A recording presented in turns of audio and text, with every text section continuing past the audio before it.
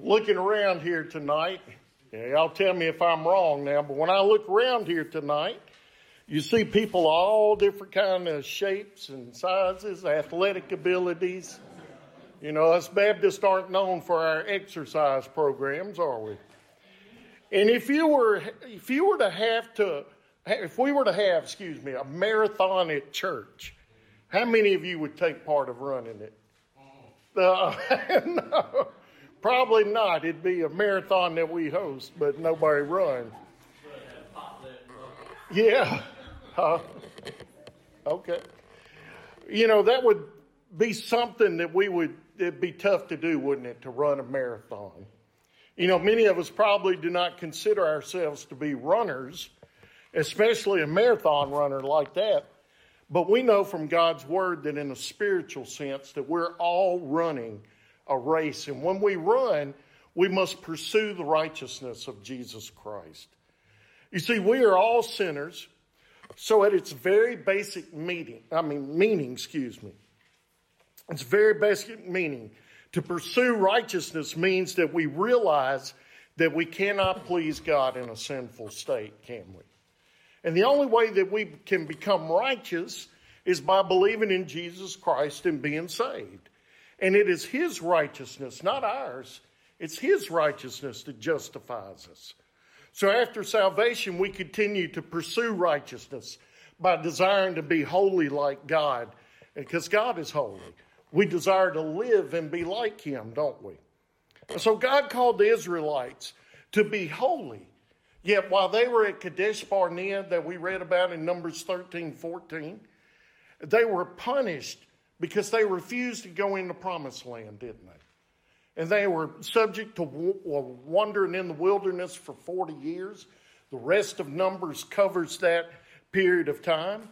And because of their unbelief, that generation, that first generation of Israelites that came out of Egypt, they all died in the wilderness. And so now their children, a new generation of Israelites, have grown up and they are ready to enter the promised land.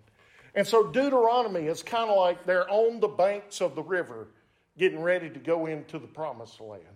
And Moses said, let me tell you again what the Lord had me tell your parents. You know, then the question that Moses might have, you know, Moses was there. Joshua's still around. Caleb's still there. These three had seen the previous failings of the Israelites.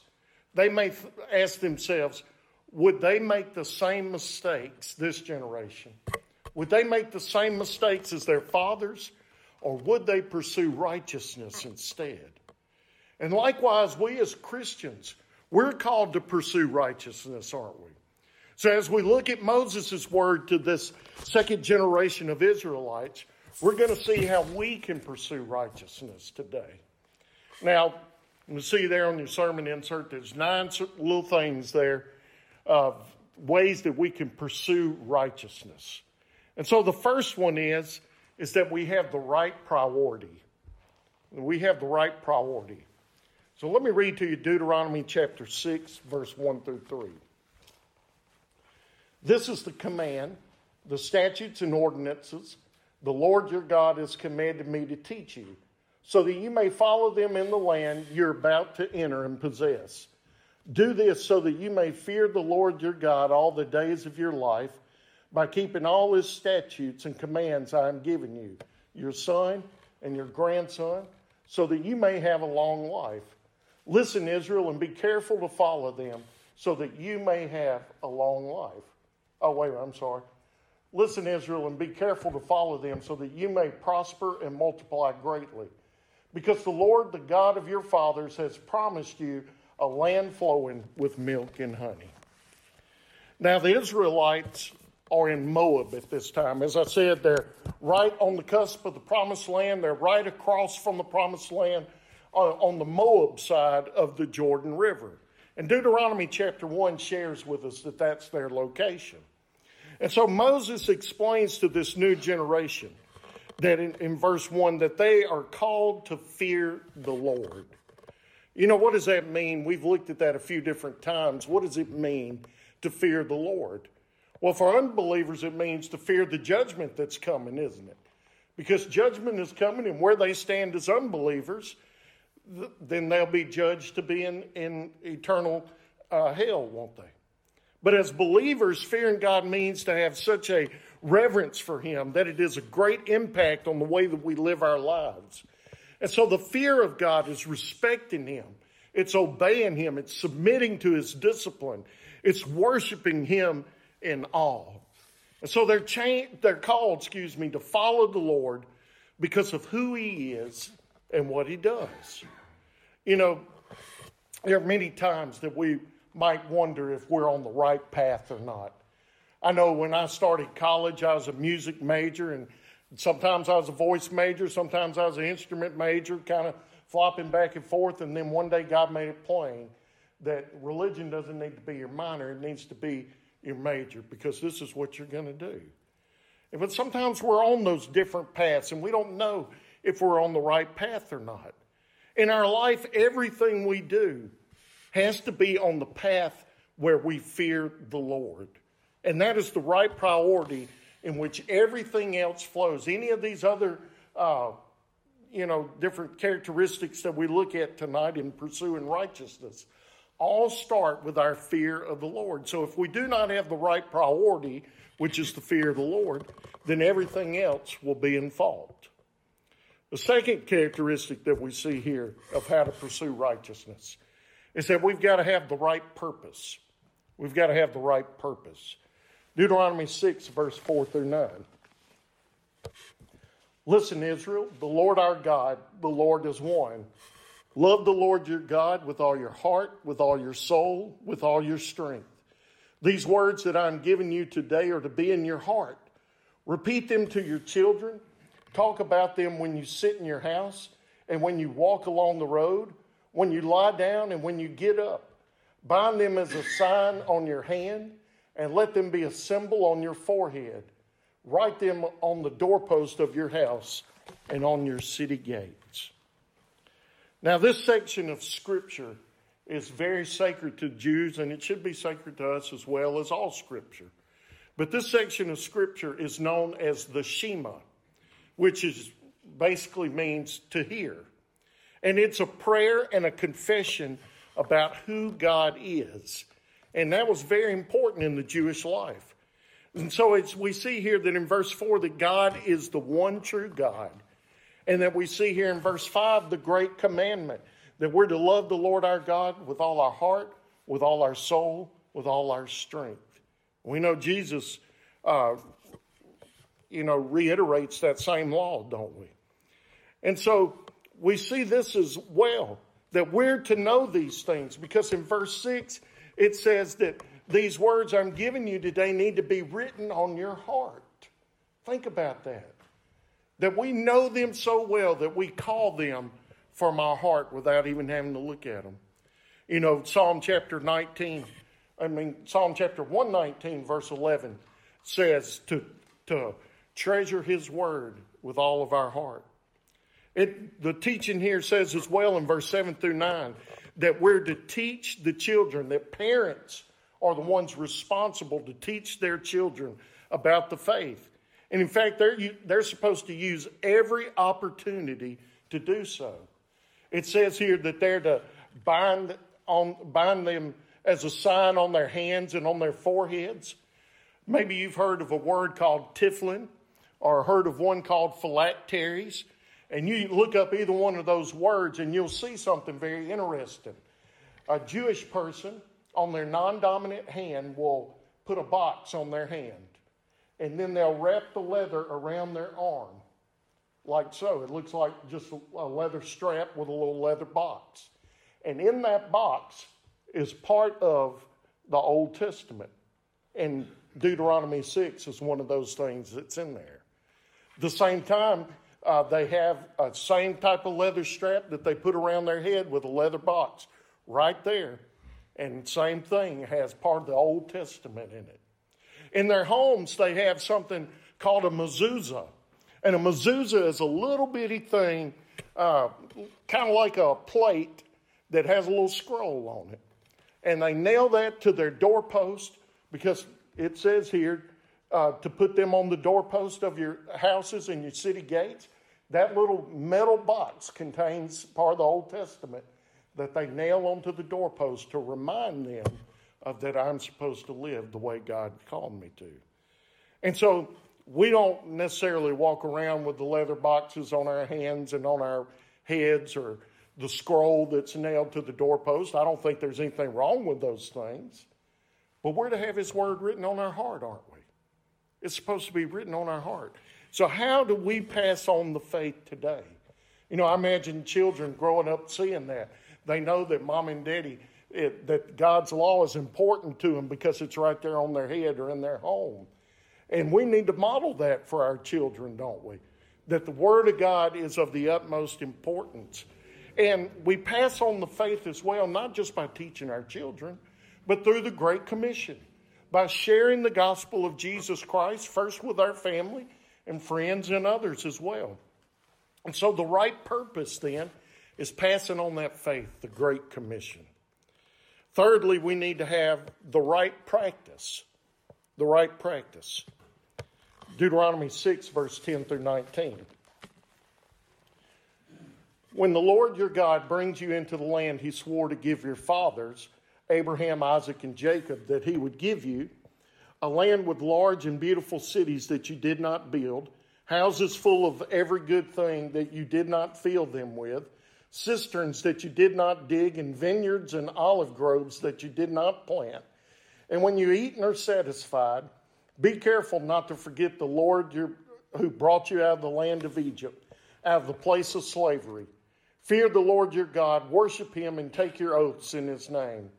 Do not follow other gods, the gods of the peoples around you, for the Lord your God who is among you is a jealous God. Otherwise, the Lord your God will become angry with you and obliterate you from the face of the earth. Do not test the Lord your God as you tested him at Massah. Carefully observe the commands of the Lord your God, the decrees and statutes he's commanded you. Do what is right and good in the Lord's sight so that you may prosper, so that you may enter and possess the good land the Lord your God swore to give your fathers, by driving out all the enemies before you, as the Lord said. You know, when I was in high school and college, I had to take computer classes. And it really frustrated me. I got up one time to 7 words a minute typing, whole 7 words, But it frustrated me because at that time I was like, I don't need a computer. I'm not going to use this thing, and now I use it every day, But at the same time, I've taken algebra, taken chemistry, taken those type of things. And while I learned about it then, I sure haven't used it since I left, I've really not used that information. And so there's needed information that we have, and there's unneeded information that we could sort everything we learn into. And so Moses tells the Israelites, it's not only good for you to know whether you think it's needed or unneeded.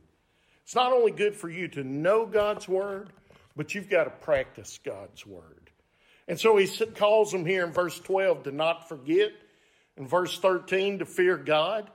Verse 14 and 15, that they're to not follow any other gods. They're not to test God. They're to carefully observe his commands. He calls them in verse 18 to do right. And in verse 19 to drive out all the other nations before them. These are all action words for you to go and do, not just believe, but to do. And so it's not enough that we know, but we must do God's will as well. So Christians, we've got to be people who live out what we teach. We must live the life that we proclaim to have. Fourth thing that we see here in pursuing righteousness is that we've got to have the right prosperity. The right prosperity. Chapter 6, verse 20 through 25. And when your son asks you in the future, what is the meaning of the decrees, statutes, ordinances that the Lord our God has commanded you, tell him we were slaves of Pharaoh in Egypt, but the Lord brought us out of Egypt with a strong hand before our eyes. The Lord inflicted great and devastating signs and wonders on Egypt, on Pharaoh, and the whole household. but he brought us from there in order to lead us in and give us a land that he swore to our fathers. The Lord commanded us to follow all these statutes and to fear the Lord our God for all prosperity always and for our preservation as it is today. Righteousness will be ours if we are careful to follow every one of these commands before the Lord our God as he has commanded us. You see, oftentimes we spend our life building our kingdom, don't we? We teach our kids about the American dream, that if they'll just work hard enough, then they can be anything they want, have anything they want. And it's true in this nation, you can. I mean, while we should have goals and while we should have, our primary goal, though, should be God's kingdom. It shouldn't be worldly riches. Our primary goal should be spiritual riches.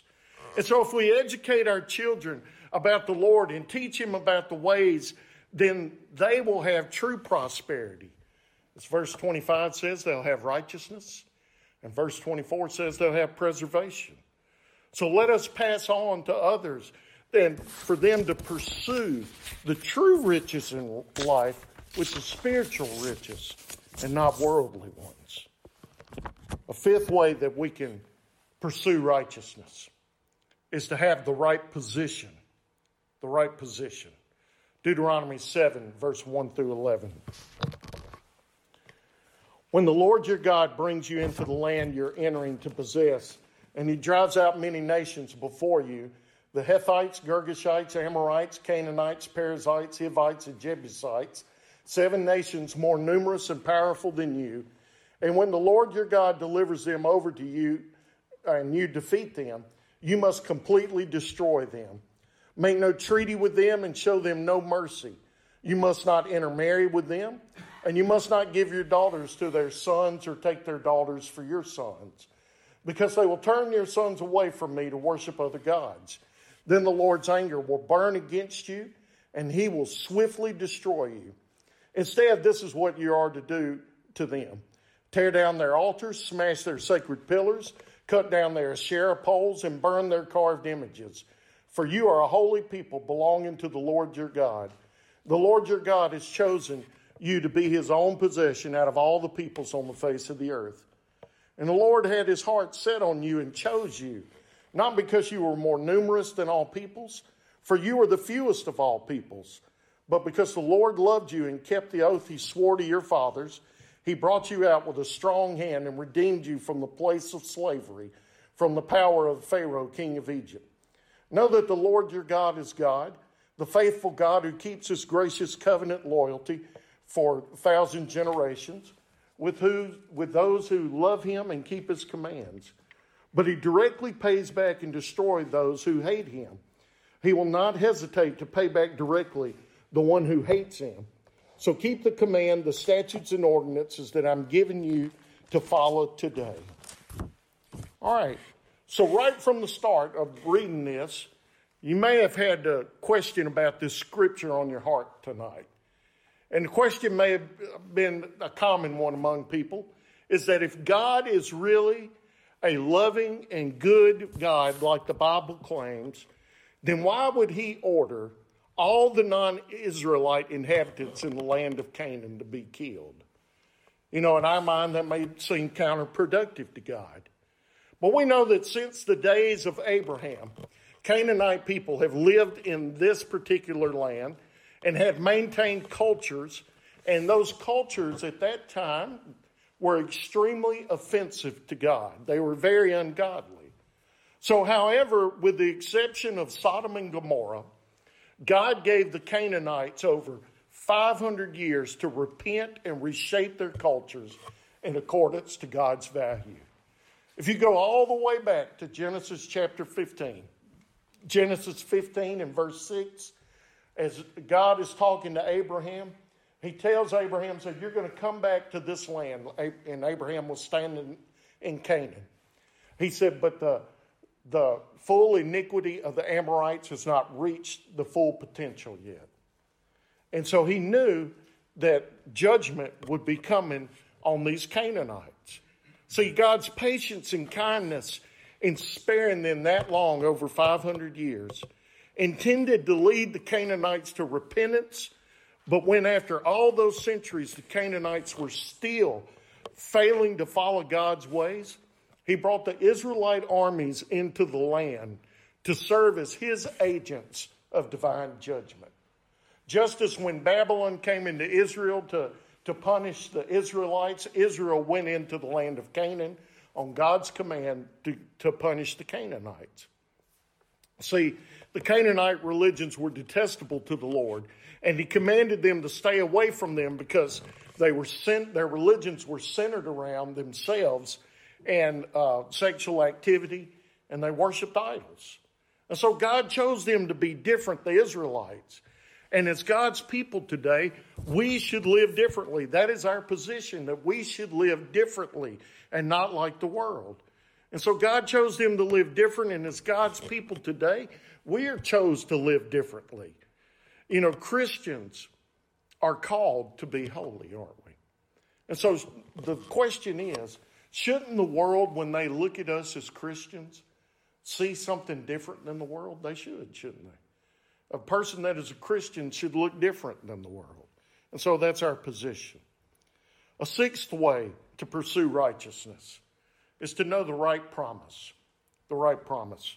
Deuteronomy 7, verse 12 through 16. If you listen to and are careful to keep these ordinances, the Lord your God will keep his covenant loyalty with you, as he swore to your fathers. He will love you, bless you, multiply you. He'll bless your offspring and the produce of your land, your grain, new wine, and fresh oil, the young of your herds and the newborn of your flocks in the land he swore to your fathers that he would give you. You'll be blessed of all peoples, and there'll be no infertile male or female among you or your livestock. The Lord will remove all sickness from you. He'll not put on you all the terrible diseases of Egypt that you know about, but he will inflict them all on all who hate you. You must destroy all the peoples the Lord your God is delivering over to you, and not look on them with pity. Do not worship their gods, for they will be a snare to you. Now, covenant is a formal agreement, okay? It's a contract between two parties in which typically each party has responsibilities in the contract.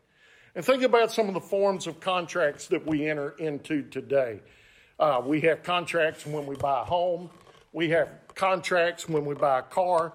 When we sign up for a credit card, we have contracts. When we sign up for a cell phone, we have contracts, don't we? And so there's blessings for following through on your commitment, and there's penalties if you break your commitment, isn't it? And so if Israel was careful to keep Yahweh's ordinances, then the Lord would be diligent in supplying Israel with the blessings associated with his covenant loyalty. But as a result, Israel would be blessed above all the peoples. And the Lord mentioned 4 primary blessings associated with obedience. They'd have increased population, they'd have good health, they'd have increased harvests, and they'd have enlarged herds and flocks. And so in contrast to these blessings that Israel would enjoy was the consequences that lay before the Canaanite people under God's judgment. The Lord would inflict disease on all who hate Israel. He would deliver those people over to Israel's fighting men, and Israel would destroy them and must not have pity on them. And so as difficult as it would be, they must do it. Otherwise, Israel would begin to follow the pagan gods, and we're going to see where they did. They might fear, but they've got to rest in his promise. God tells us to do something, and he says, if you'll do this, I'll be with you. If you'll do this, your life will be blessed.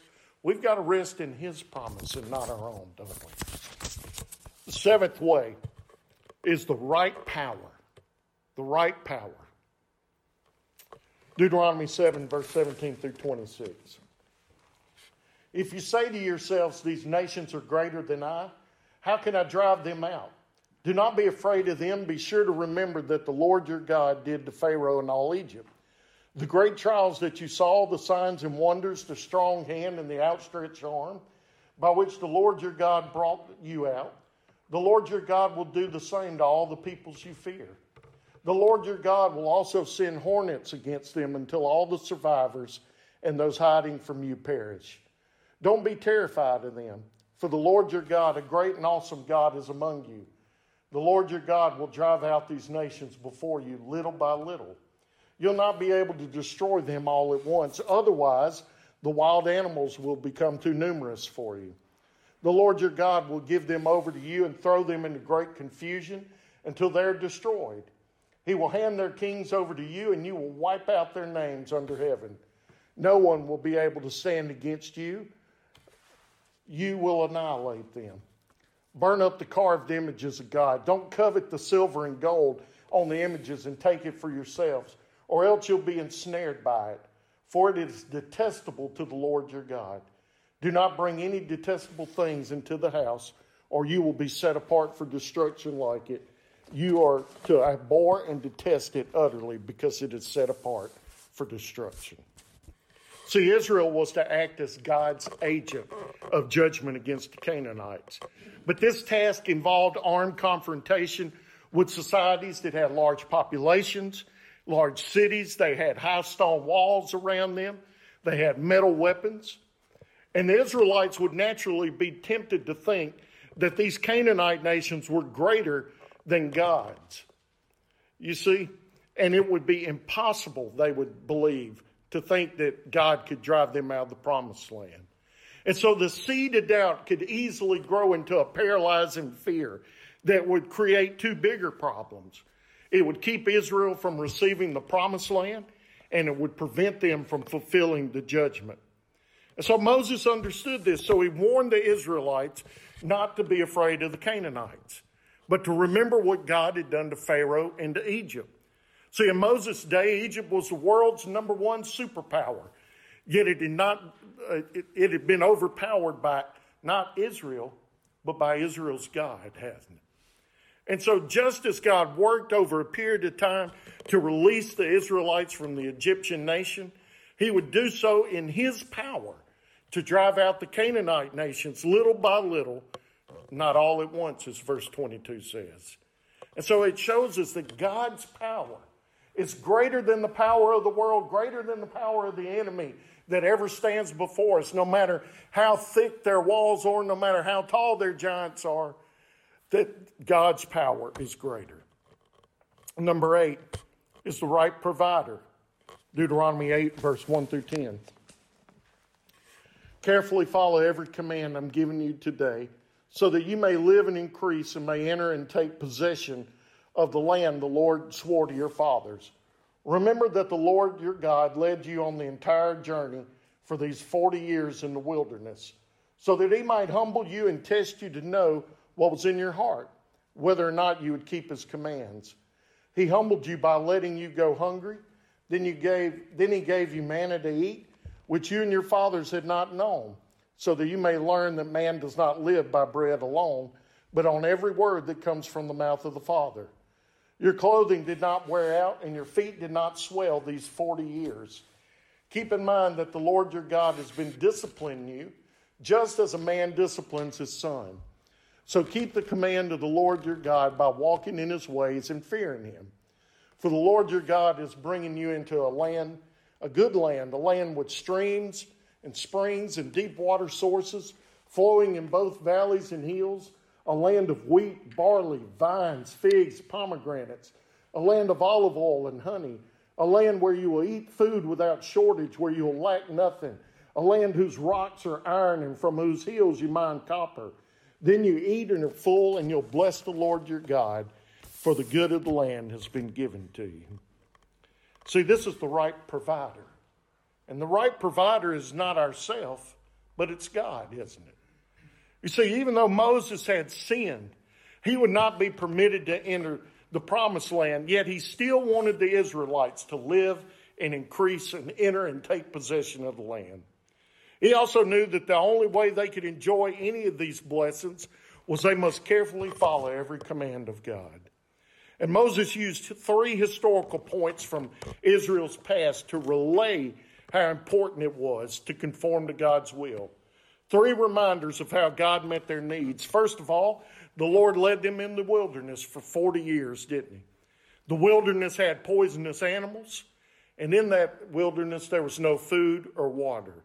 He provided every step of the way for what they ate, what they drank. He provided for their safety. He was the navigation for them. Secondly, he reminded them that Israel had no food in the wilderness as well. And so God taught Israel a key lesson about humility and how they needed to rely on him. And thirdly, he noted that God's miraculously provided for people by making sure their clothing did not wear out and their feet did not swell during the entire wilderness journey. I can't keep a pair of shoes more than about 2-3 years before they're worn out. And I don't know about you, but for me, that's amazing to me that the shoes on their feet didn't wear out in 40 years of walking. And that could only be God taking care of that, couldn't he? He provided for them. And you know what? The same God that provided for them in the wilderness provides for me and you today, doesn't he? And finally, I want you to see the right pride. It's not a pride in ourselves, but it's a pride in God. The right pride. Verse 11 through 20. Be careful that you don't forget the Lord your God by failing to keep his commands, ordinances, and statutes that I'm giving you today. When you eat and are full and build houses, beautiful houses to live in, and your herds and flocks grow large, and your silver and gold multiply, and everything else you have increases, be careful that your heart doesn't become proud, and you forget the Lord your God who brought you out of the land of Egypt, out of the place of slavery. He led you through the great and terrible wilderness with its poisonous snakes, scorpions, a thirsty land where there was no water. He brought water out of the flint rock for you.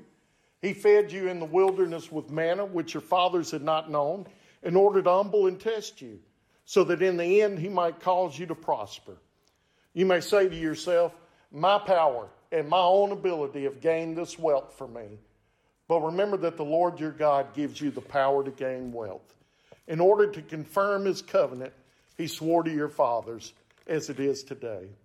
If you ever forget the Lord your God and follow other gods to serve them and bow and worship to them, I testify against you today that you will perish. Like the nations the Lord is about to destroy before you, you will perish if you do not obey the Lord your God. And so there's the overall warning. Not to forget what the Lord has done. Don't forget the Lord. Don't forget his commands. Don't forget his power. Don't forget his provisions. Never look to yourself and think for a minute that I did all this. But we look to God and have pride in him, saying that he did all this, don't we? And so just to recap, how can we pursue righteousness? We have the right priority, which means that we fear God. We have the right purpose, and that is the Great Commission. We have the right practice, and not only to teach our children and others, but we do it ourselves. We have the right prosperity, which is not worldly riches, but spiritual riches. We have the right position to be different and not like the world. We have the right promise to trust in God's promises and not man's. We have the right power, God's power, not ours. We have the right provider, God, and not ourselves. And we have the right pride, a pride in God, not a pride in ourselves. Amen.